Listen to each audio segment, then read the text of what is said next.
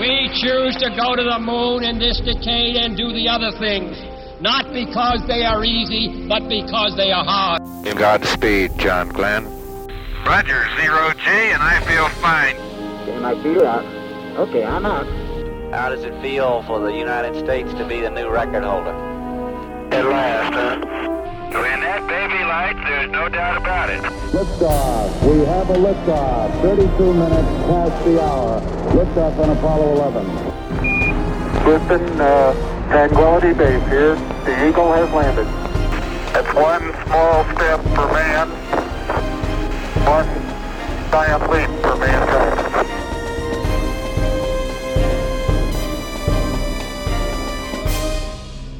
Hello and welcome. This is Michael Annis, and you're listening to episode number 346 of the Space Rocket History Podcast. And now, Apollo 15, Traverse 2. This is a CBS News special report. A ride on the moon. The flight of Apollo 15. This morning, astronauts Scott and Irwin take their second lunar drive. Reporting from the CBS News Space Headquarters in New York, correspondent David Shoemaker. Good morning. We've accomplished what the astronauts cannot, and that is change crews in mid-mission. Walter Cronkite and Wally Schirra will be at this position in about an hour and a half. Apollo 15 astronauts David Scott and James Irwin, meanwhile, are finishing preparations for their second walk and ride on the moon. They're expected to start climbing down from their Falcon lunar lander in less than 15 minutes. A couple of problems had to be cleared up before the start of today's expedition. A leak developed while they were outside yesterday in connection with the Falcon's drinking water system.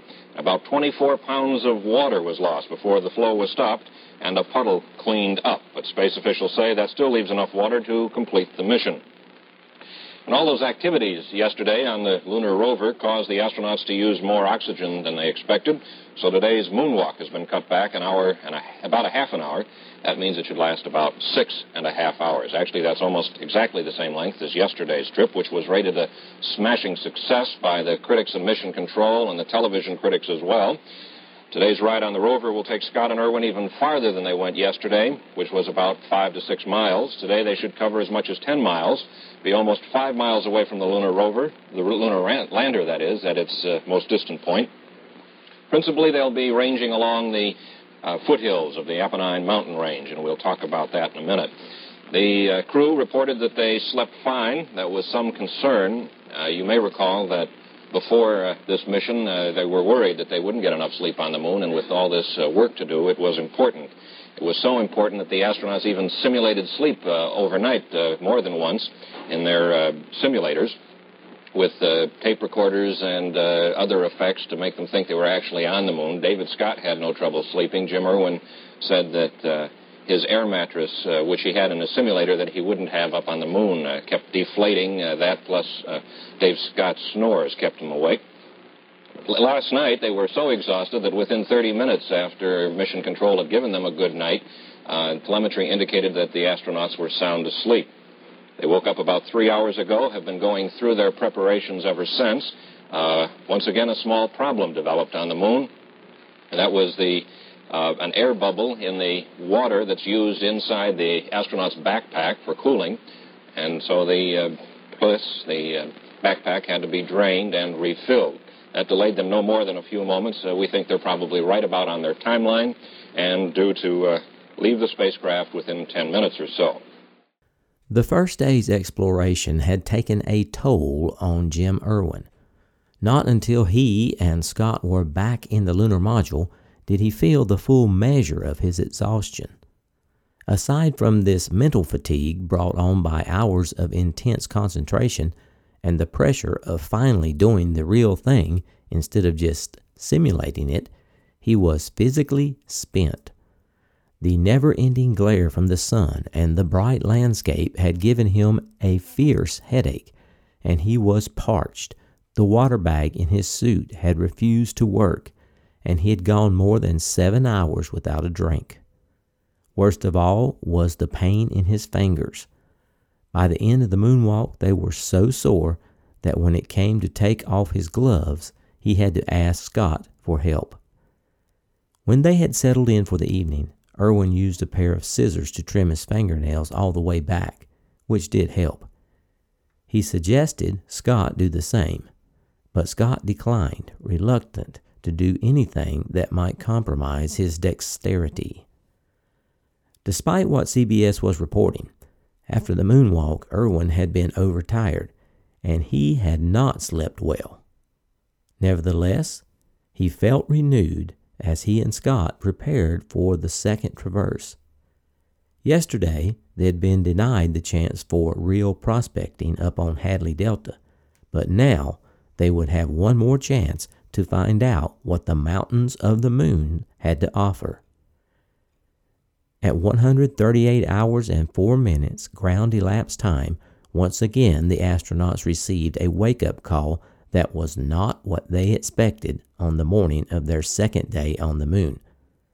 They were woken a little earlier than planned because it appeared that water had leaked while they were sleeping. It apparently came from a damaged filter mechanism. Dutch Falcon, Houston, loud clear. When you're up and ready to converse, let me know. Okay, Gordon, will do. Dutch, first thing we've been concerned about, I guess we'll start off with this, is according to our data, you lost about 25 pounds of water during the post-EVA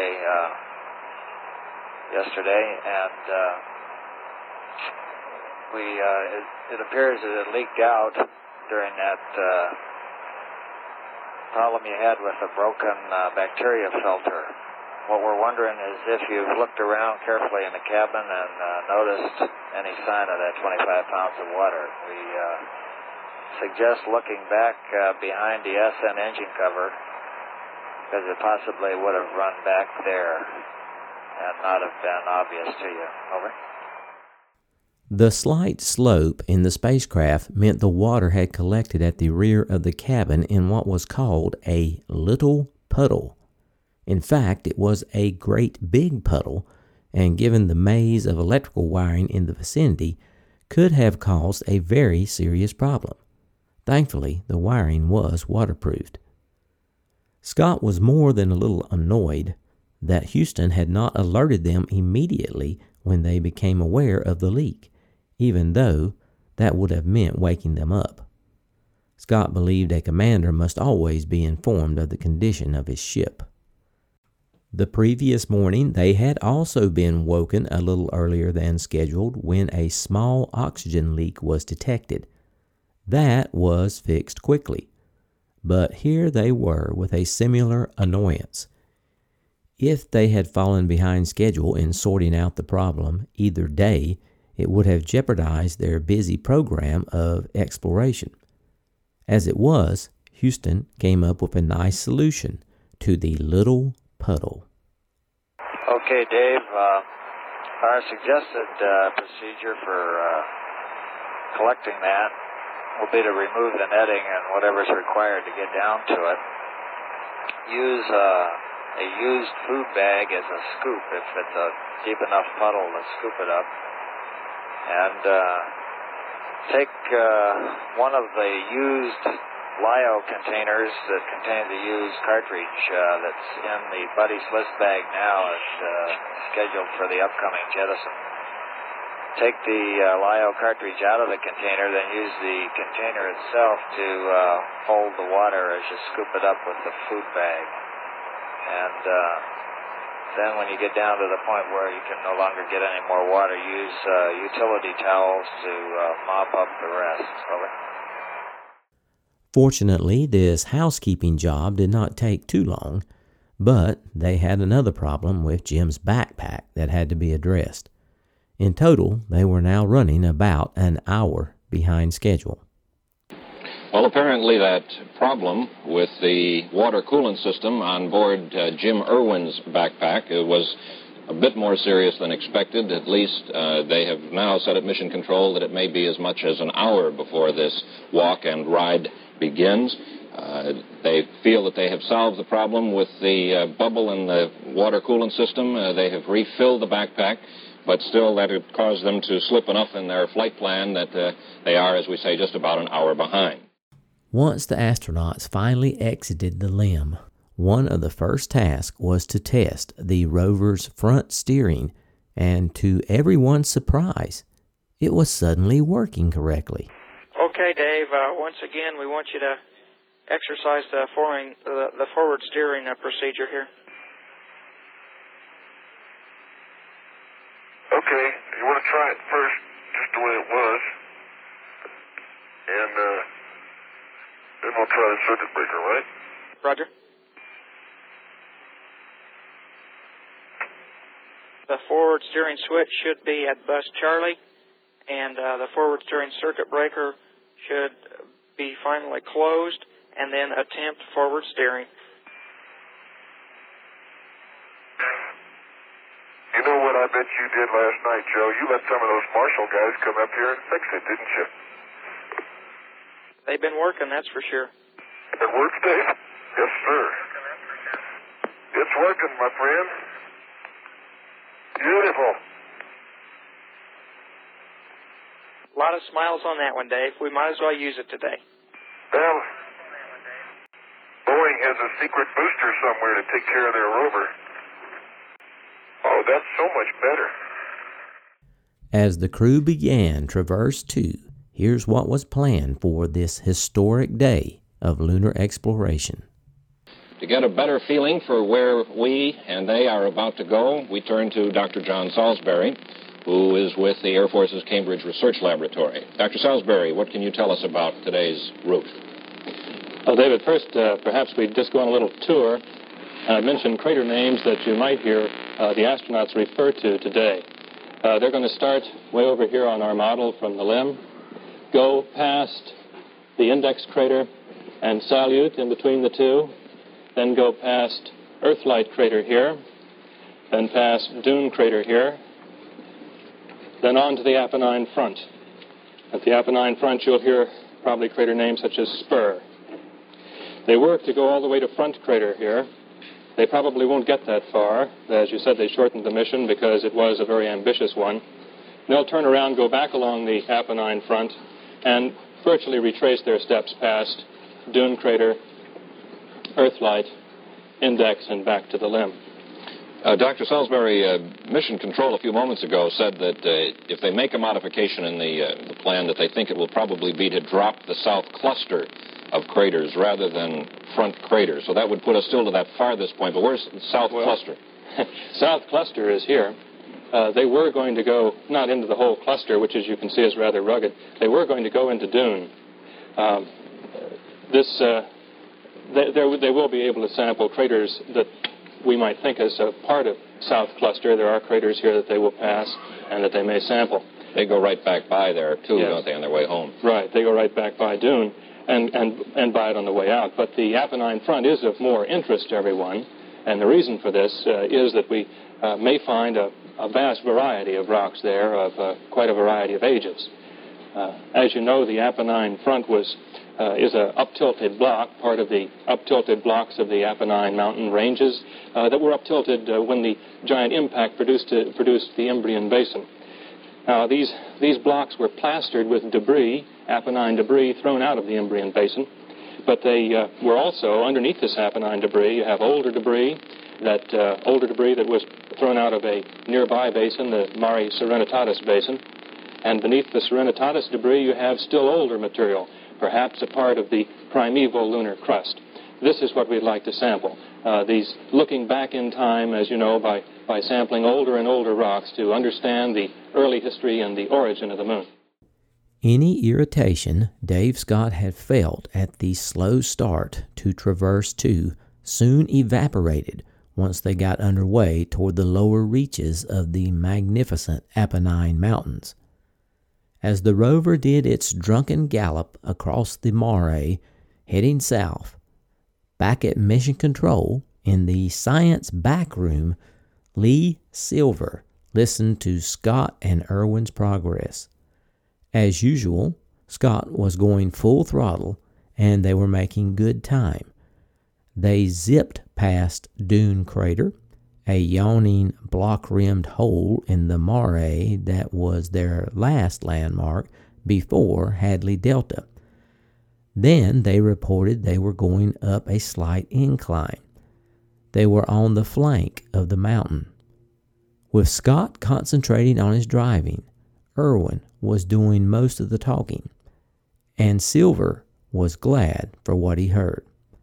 Only a few days before launch, after the last of a regular series of evening geology briefings at the Cape, Silver had said goodbye to his students. In the parking lot of the crew quarters, he wished them well. He felt admiration for them and also concern, but they radiated confidence. Though Irwin was just as adept as Scott, Silver knew he usually deferred to his commander and said comparatively little. One day, late in the training, Silver took Irwin aside and told him not to just follow Dave around silently. He wanted to hear what Irwin had to say about the geology of the moon. And Jim agreed he would try. It turned out Silver did not need to worry. Irwin was full of detailed and precise descriptions as the rover bounced along. Irwin brought a patient thoroughness to the explorations that complemented Scott's drive and exuberance. He frequently directed his commander's attention to something too important to ignore, but always as a suggestion, saying, "Dave, shouldn't we get that rock over there?" And now, as Silver listened, Irwin made a new discovery. The side of Mount Hadley was covered with a slanting pattern of straight lines, as if a giant comb had been dragged across it. Everyone in the back room wondered excitedly whether the lines might help solve the riddle of how these mountains had formed. Perhaps Mount Hadley was a block of layered bedrock that had been raised up by the violence of the Imbrium impact. For more clues, they would have to wait for the photographs. As the rover effortlessly climbed the slope at the base of Mount Hadley Delta at an impressive speed of 6 miles per hour, the spectacular panorama spread before them and actually took them by surprise and wonder. At sea level on Earth, the horizon is roughly 12 miles away, but on the moon it's only about 1.5 miles away, because the curvature of that smaller globe is sharper. From the crew's elevated position several hundred feet up, for the first time they could see much further than that. In the distance was the gentle valley of Hadley Reel, snaking across the landscape, surrounded by undulating, crater-packed terrain. In the foreground and to one side they could see their temporary home, the silvery, spider-like falcon squatting like a small insect on the vast Hadley Plain several miles away. Looming above them to the east was the majesty of the 15,000-foot Mount Hadley Delta. The smooth flanks of the high mountains had taken on a golden hue as they moved slightly later in the lunar morning. Unlike on Earth, where the cycles of freezing and thawing crack the rock and give the mountaintops a rough terrain, the top of these mountains were smooth and undulating, clearly framed by the dark dome of the sky. Boy, that's a big mountain when you're down here looking up, isn't it? My, oh my. That's as big a mountain as I ever looked up. Dave, do you see spur as you look up there? The crater's in that one directly ahead. Oh, yeah, I see what you mean, Dave. Yeah, there are, let's see, 1, 2, 3, 4, at least 4 lined up going upslope. Yeah, right on the wall of the crater. Yeah. Just perfectly linear and perfectly uniform craters, little ones, maybe. Yeah, but look, there's a rock just below those. I wonder if it could have bounced. No, I couldn't have made that many. Now we're going, at the base of the front, we're going down, into a little depression that runs along the front. We came over another north-south trending ridge, and we're going down a little bit, and then we're going to start up again. At the moment, Dave Scott's greatest desire was to explore higher in the mountains. Though he had never been a mountain climber, he enjoyed skiing and knew the thrill of being able to reach great heights and look out over a vast panorama. But it was not possible to take the rover any great distance up the mountainside. The ease with which it had climbed the slope at the base of the mountain was deceptive. The gradient turned out to be steeper than it looked, about 15 degrees. The plan was to work their way along the mountainside, sampling whatever geologic variety Hadley Delta had to offer. Scott knew what the geologists wanted: a crater that had acted as a drill hole into the mountain, strewn with boulders torn from the flank. But there were no such craters in sight. There was a sameness to the terrain up there.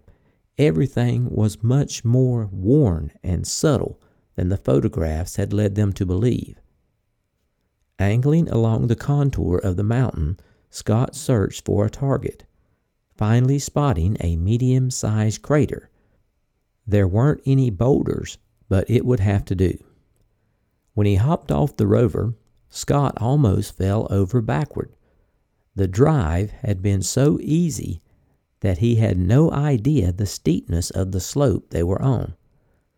Glancing at his feet, he saw to his surprise that his boots were half buried in dust, and yet the wire mesh wheels of the rover, fully loaded with both of them in spacesuits, had penetrated only a fraction of an inch.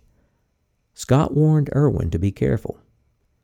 If something had happened to the rover now, Dave and Jim would have faced a long and difficult walk to safety. For the lunar module was more than 3 miles away, much more than the distance covered by Shepard and Mitchell during their round trip to Cone Crater. The whole question of how far to let 2 rover-riding astronauts go had consumed hours of pre-mission deliberation. At no time could the men be allowed to drive farther than they could walk back with the amount of oxygen remaining in their backpacks. Because their oxygen supply dwindled as the moonwalk progressed, this walk-back limit would be an ever-tightening noose. Even if the rover worked flawlessly, there was always the chance that a backpack would fail. In this case, the men would break out a set of hoses that would allow them to share cooling water. The man with the failed backpack would survive on his own emergency pack, which contained about an hour's worth of oxygen, and, if necessary, his partner's emergency pack, allowing more than enough time for the rover to race back to the lander. A more dire scenario was that both the rover and a backpack might break down. For a time, this remote possibility had so worried the managers that they considered writing the mission rules around it, a change that would have severely limited Scott and Irwin's explorations. But in the end, NASA accepted the risk of the double failure, knowing that if it came to pass, one of the astronauts would not make it back to the lander alive. But all of this was far from Scott's mind as his gaze lingered on the view. He felt a wave of excitement. Everything was working. He joined Irwin, and the 2 men headed down the slope to the crater. The mountain was a difficult workplace. The stiffness of their suits hindered climbing. They were reduced to taking small, ineffective hops. With every step, the soft, thick dust fell away from their feet, as if they were walking on the side of a sand dune. Only a few steps left them nearly out of breath. They spent the better part of an hour there, obtaining only a few samples for their efforts. There just wasn't the variety they had hoped for. they would make another try at Spur Crater. But first, Scott wanted to get a boulder they'd spotted along the way. Man, you know, I'd sure hate to have to climb up here. Boy, yeah, let's work about the rover from now on. Yeah, we got to go up sometime. Scott radioed that he would have hated to have climbed to his current position, and as he struggled back up the slope, he was grateful that the rover had done so well. You'd never get here without this thing. And yet, they had barely begun to scale Hadley Delta. With no haze to block the view, its upper reaches were clearly visible many thousands of feet beyond. Gazing up at that bright frontier, Irwin now silently wished they could go higher. Back at Mission Control, Joe Allen sat at the Capcom's console, studying a photo map of Hadley Delta. Every so often, he made a mark showing the best estimate of where the rover was. Joe's brown hair, short on the sides but longer in the front, fell across an unlined forehead. Allen listened intently to the voices of his friends on the moon. At the same time, he kept an ear tuned to the conversations in the geology backroom. He also had a TV monitor on which the scientists could write him notes, so that if a question came down from the moon, Allen would be ready with the answer. Joseph Percival Allen IV was an Iowa-born physicist who came to NASA with the XS-11. He was sometimes called Little Joe because at 5 feet 6 inches he had usurped Pete Conrad by half an inch as the shortest man in the astronaut office. At 34, he looked as young as the day he entered Yale to begin working toward his doctorate. In the minds of the geologists, Allen's assignment as mission scientist was one of the best things that happened to Apollo 15. Allen combined a youthful enthusiasm with a keen scientific mind and an innate sense of people.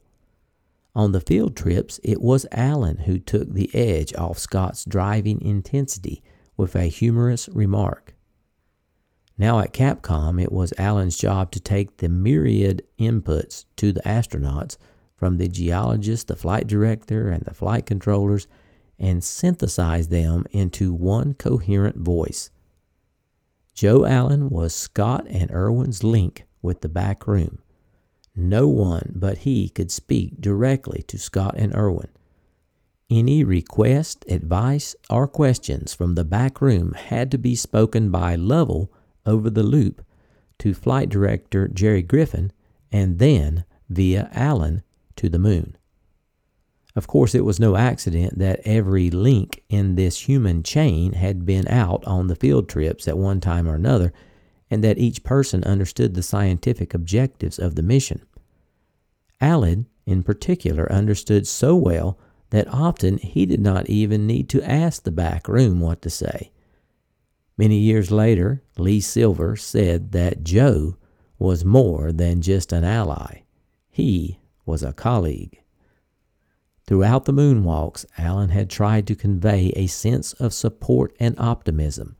He knew Scott and Irwin were working very hard, and he never missed an opportunity to ease the pressure with a comic remark or a private joke.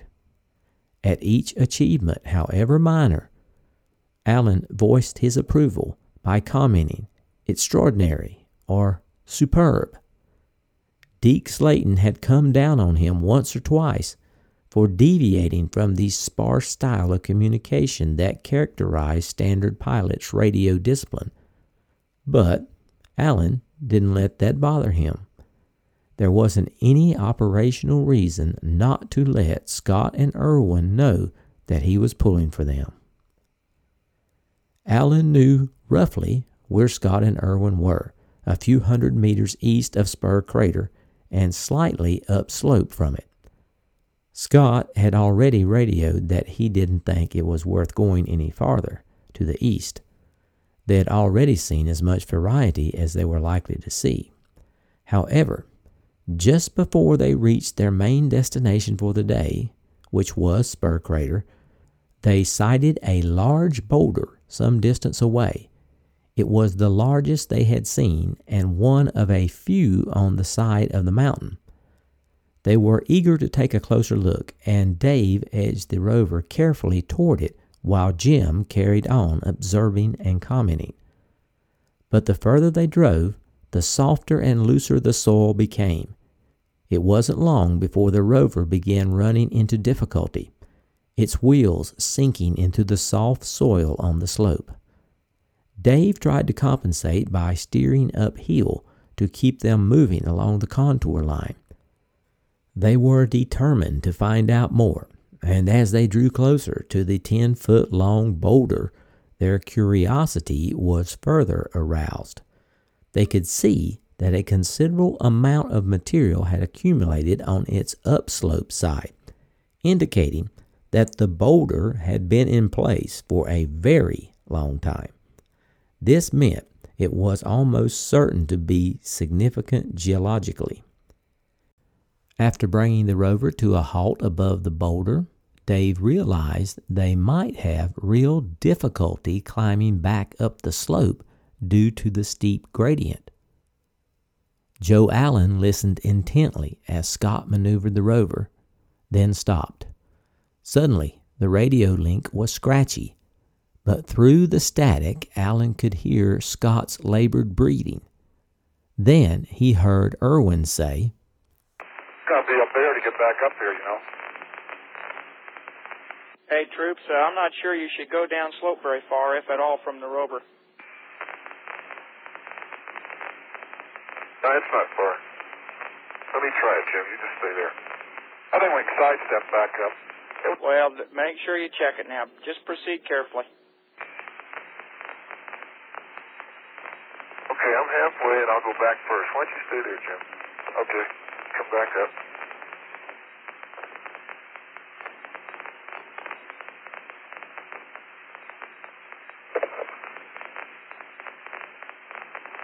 The rover makes it feel so easy. I know it. Should have parked right beside it. I think I will. Well, if you will, I'll walk down, Dave. Want me to carry some of those tools? I can carry them easier. Okay, Dave, how's the footing? I think I'll, yeah, the footing is all right, except that you have to work pretty hard to get back up. So I think what I'm going to do... Jim, are you still up near the rover? Wait a minute till I get there, Jim. Yeah? Jim, let's ask you to walk around to the front there and just take a general rough guess as to where the Earth is. You don't even have to use the sighting device. Point it about correctly, and we're going to give the TV a try. As you heard, there was no television from the rover at this moment, but Capcom Allen could picture the steep, powdery slope. He also knew Scott and Irwin wouldn't give up a prize without a fight, and he could sense that the managers in the back row of Mission Control were getting worried. Suddenly, Scott called out that the rover was beginning to slide down the hill.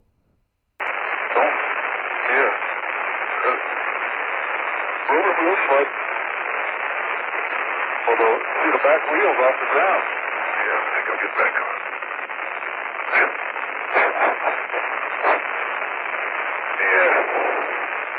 Yeah. As the back wheels came off the ground, Scott quickly got back on to hold the rover down. The astronauts' voices didn't convey the seriousness of the situation. If the rover got away from them, it meant scrapping much of the mission and a long walk back to the lunar module.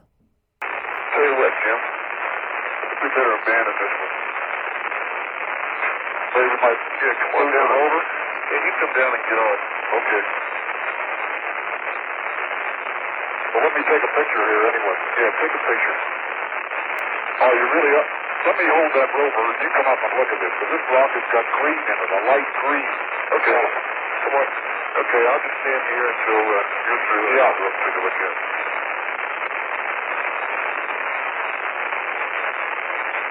The first green rock I've seen. Light green. Roger, we're copying all of it. Okay, where do you want me to hold it? Just come down and stand on your side. On my side? Yeah, okay. You just stand there and take a break. I'll take a look. Okay. Okay. Okay. You're firmly situated there? Yeah. Alan listened as Scott held onto the rover to keep it from sliding down the hill. Now he heard Irwin talking about something he had noticed on top of the boulder. Some kind of green material, he was saying. Alan knew that this was unusual, and he wasn't surprised when Irwin urged Scott to get a sample. The men quickly traded places.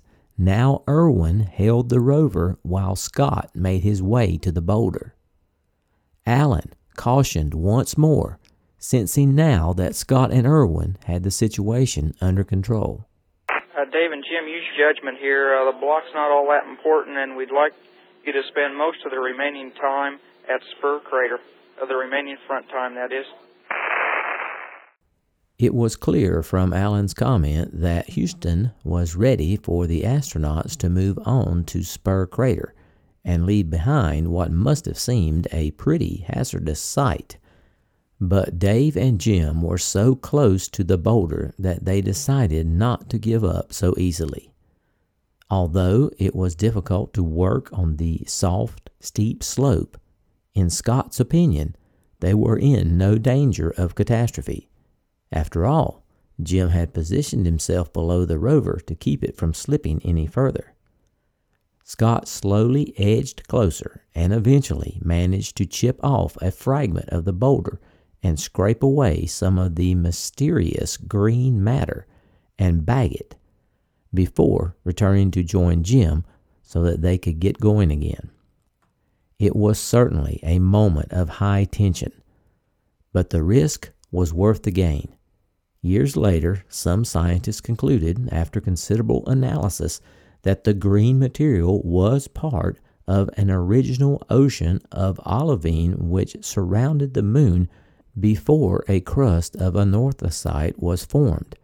When the crust was pierced by the impact of the sort of projectile that formed the Mare Imbrium Basin, the remnants of the olivine ocean were ejected to form great fire fountains of olivine glass. This mixed with soil and formed the rim of the crater on which they stood that day on the lower slope of Mount Hadley Delta. Station 6A was the mission designation for this site, not too exciting a name for what turned out to be the scene of a discovery that would be key in unraveling the mysterious formation of the moon. Within minutes, having bagged a piece of their strange find, the men were driving again, heading west toward Spur Crater. Time was running out. This would be the last stop on the mountain. But their next find was to lend further weight to the conclusions eventually reached about the origin and formation of our nearest neighbor in space.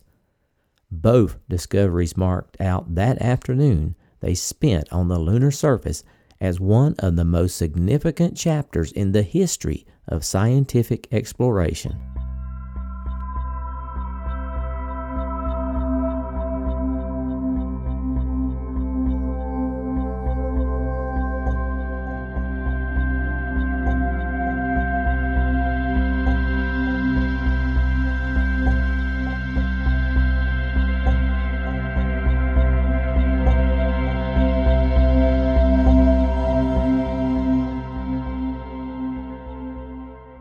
Salutations from the foothills of North Carolina. This is Michael Annis, your host, and I wanted to say thanks for listening to episode number 346 of the Space Rocket History Podcast entitled Apollo 15, Traverse 2, Part 1. Hope you enjoyed this episode. It was a pleasure to bring it to you. Our next episode is scheduled to be released in 2 weeks on September 10th. If you are looking for old episodes of the podcast, the first 175 are available on the Archive podcast. Search for Space Rocket History Archive. It should be available on most podcatchers. Okay, had a few afterthoughts on this episode. First of all, I am very delighted to announce the birth of our granddaughter, May Jones. Welcome to planet Earth, May.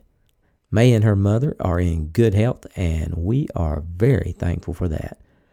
I posted a picture of May and Mrs. SRH on Patreon on Monday, and I will try to get one posted on Facebook before the end of the day. If you are not following me on Facebook and Twitter, you should. The links are on the homepage in the right column. For those interested, I will allow Mrs. SRH to fill in the rest of the details for May. We had a very observant anonymous listener send me a couple cans of Tang. Now, I'm assuming this listener realized that we will have a Tang ceremony coming up for reaching 350 episodes. If you haven't heard the Tang ceremony, you won't want to miss that. I think the anonymous listener is Joe, but I'm not sure. But thank you, Joe. My grandson and I certainly appreciate the Tang, and we will use it for episode 350. Well, I don't know about you, but I am loving this Apollo 15 mission. That rover really enhances the exploration capability of the J missions. And Jim and Dave are out there giving it their all at great personal risk and physical suffering. Irwin was a very intelligent man and had such a great attitude, making his suggestions instead of being pushy. I know for a fact that Dave Scott really appreciated that and enjoyed having Irwin with him on the moon. Dave was about to give up on that last boulder with the green material, but Irwin convinced him to get a sample, and it turned out to be very significant. I've said it before, and I'll say it again. What a great crew on Apollo 15. Now, in this episode, I mentioned Lee Silver, and I want to make sure everyone knows who that is. Dr. Silver was a professor of geology at Caltech and an instructor to the Apollo 13, 15, 16, and 17 astronaut crews. He taught the astronauts how to perform field geology, essentially creating lunar field geology as a new discipline. His training was credited with a significant improvement in the J mission Apollo flight's scientific returns. After the Apollo program, Silver became a member of the United States National Academy of Sciences in 1974. Currently, he is the W.M. Keck Foundation Professor for Resource Geology Emeritus at Caltech. He is 95 years old. What a great contribution he made to lunar exploration. If you're enjoying the podcast without commercial interruption and are financially able, please consider supporting the podcast. For over 7.5 years, we have been entirely listener supported. We're currently enjoying the dog days of summer, when contributions typically diminish a bit. So if you'd like to contribute, go to the homepage, spacerockethistory.com, and click on the orange donate button or the Patreon link. Over the last fortnight, we did have some new contributions, and I would like to thank Ken W. from Georgia, who donated at the Orion level. Craig W. from Australia donated at the shuttle level and earned a rocket emoji. Mike S. from the UK donated at the Apollo level and earned a galaxy emoji. Matthew F. from Tennessee sent in another donation and is at the Voyager level. Andrej S. from the Czech Republic sent in another donation and is at the Gemini level. Greg K. from Washington donated at the Mercury level. Francois G. pledged on Patreon at the Voyager level. And Gene C. pledged on Patreon at the Vostok level. Our total Patreons are still at 249. We lost some and gained some. Our goal is to reach 300 by the end of the year. Now, what usually happens this time of month on Patreon is some supporters' credit cards usually expire and we lose some donors. We usually get those donors back, so if you think your credit card is about to expire on Patreon, give that a quick check, please, if you wouldn't mind. Our total donors for 2020 have reached 383, with a goal of reaching 500 by the end of the year. Now, here's Mrs. SRH with this episode's donor giveaway. Thanks, Mike. Hello, SRH friends. Are you ready for the SRH winner for this episode? Remember, you will get the choice of a Space Rocket History magnet, or 2 coasters, or 2 stickers, or 2 static clings, or 2 holographic stickers, or the new SRH Archive magnet. With the help of Google's random number generator, I selected David Sandoval. David Sandoval, if you'll email us, mike@spacerockethistory.com, tell us your address and your SRH prize preference, we'll get this out to you. Sincere thanks to all 383 of you who contributed thus far in 2020. Now for our update. Baby update. We are very excited and happy to announce our first granddaughter arrived on Friday. We call it May Day because, as you heard, her name is May. She and Mom are doing great. She weighed in at 8 pounds, 1 ounce, and is 20 inches long. We could not witness her birth because of this pandemic we're in, but we were able to keep Big Brother Evan. He stayed with us, and we were able to FaceTime after she was born to check in on his new baby sister. Last week, we also celebrated Mike's birthday, and I think one of Mike's best presents was to hold his sweet new little newborn May. He already shares his birthday week with one of his grandsons, and now his first granddaughter as well. How special. I can't stop smiling every time I think of Mike holding that little one. It's just so precious. My sources for this episode were NASA, Two Sides of the Moon by David Scott, A Man on the Moon by Andrew Chaikin, To Rule the Night by Jim Irwin, Falling to Earth, an Apollo 15 Astronaut's Journey to the Moon by Al Worden, Failure is Not an Option by Gene Kranz, Apollo 15 Lunar Surface Journal, Internet Archive, and CBS News, and Wikipedia. That is all we have for this episode. I will try to have episode 347 posted by Thursday, September 10th. Stay healthy, everyone, and so long for now.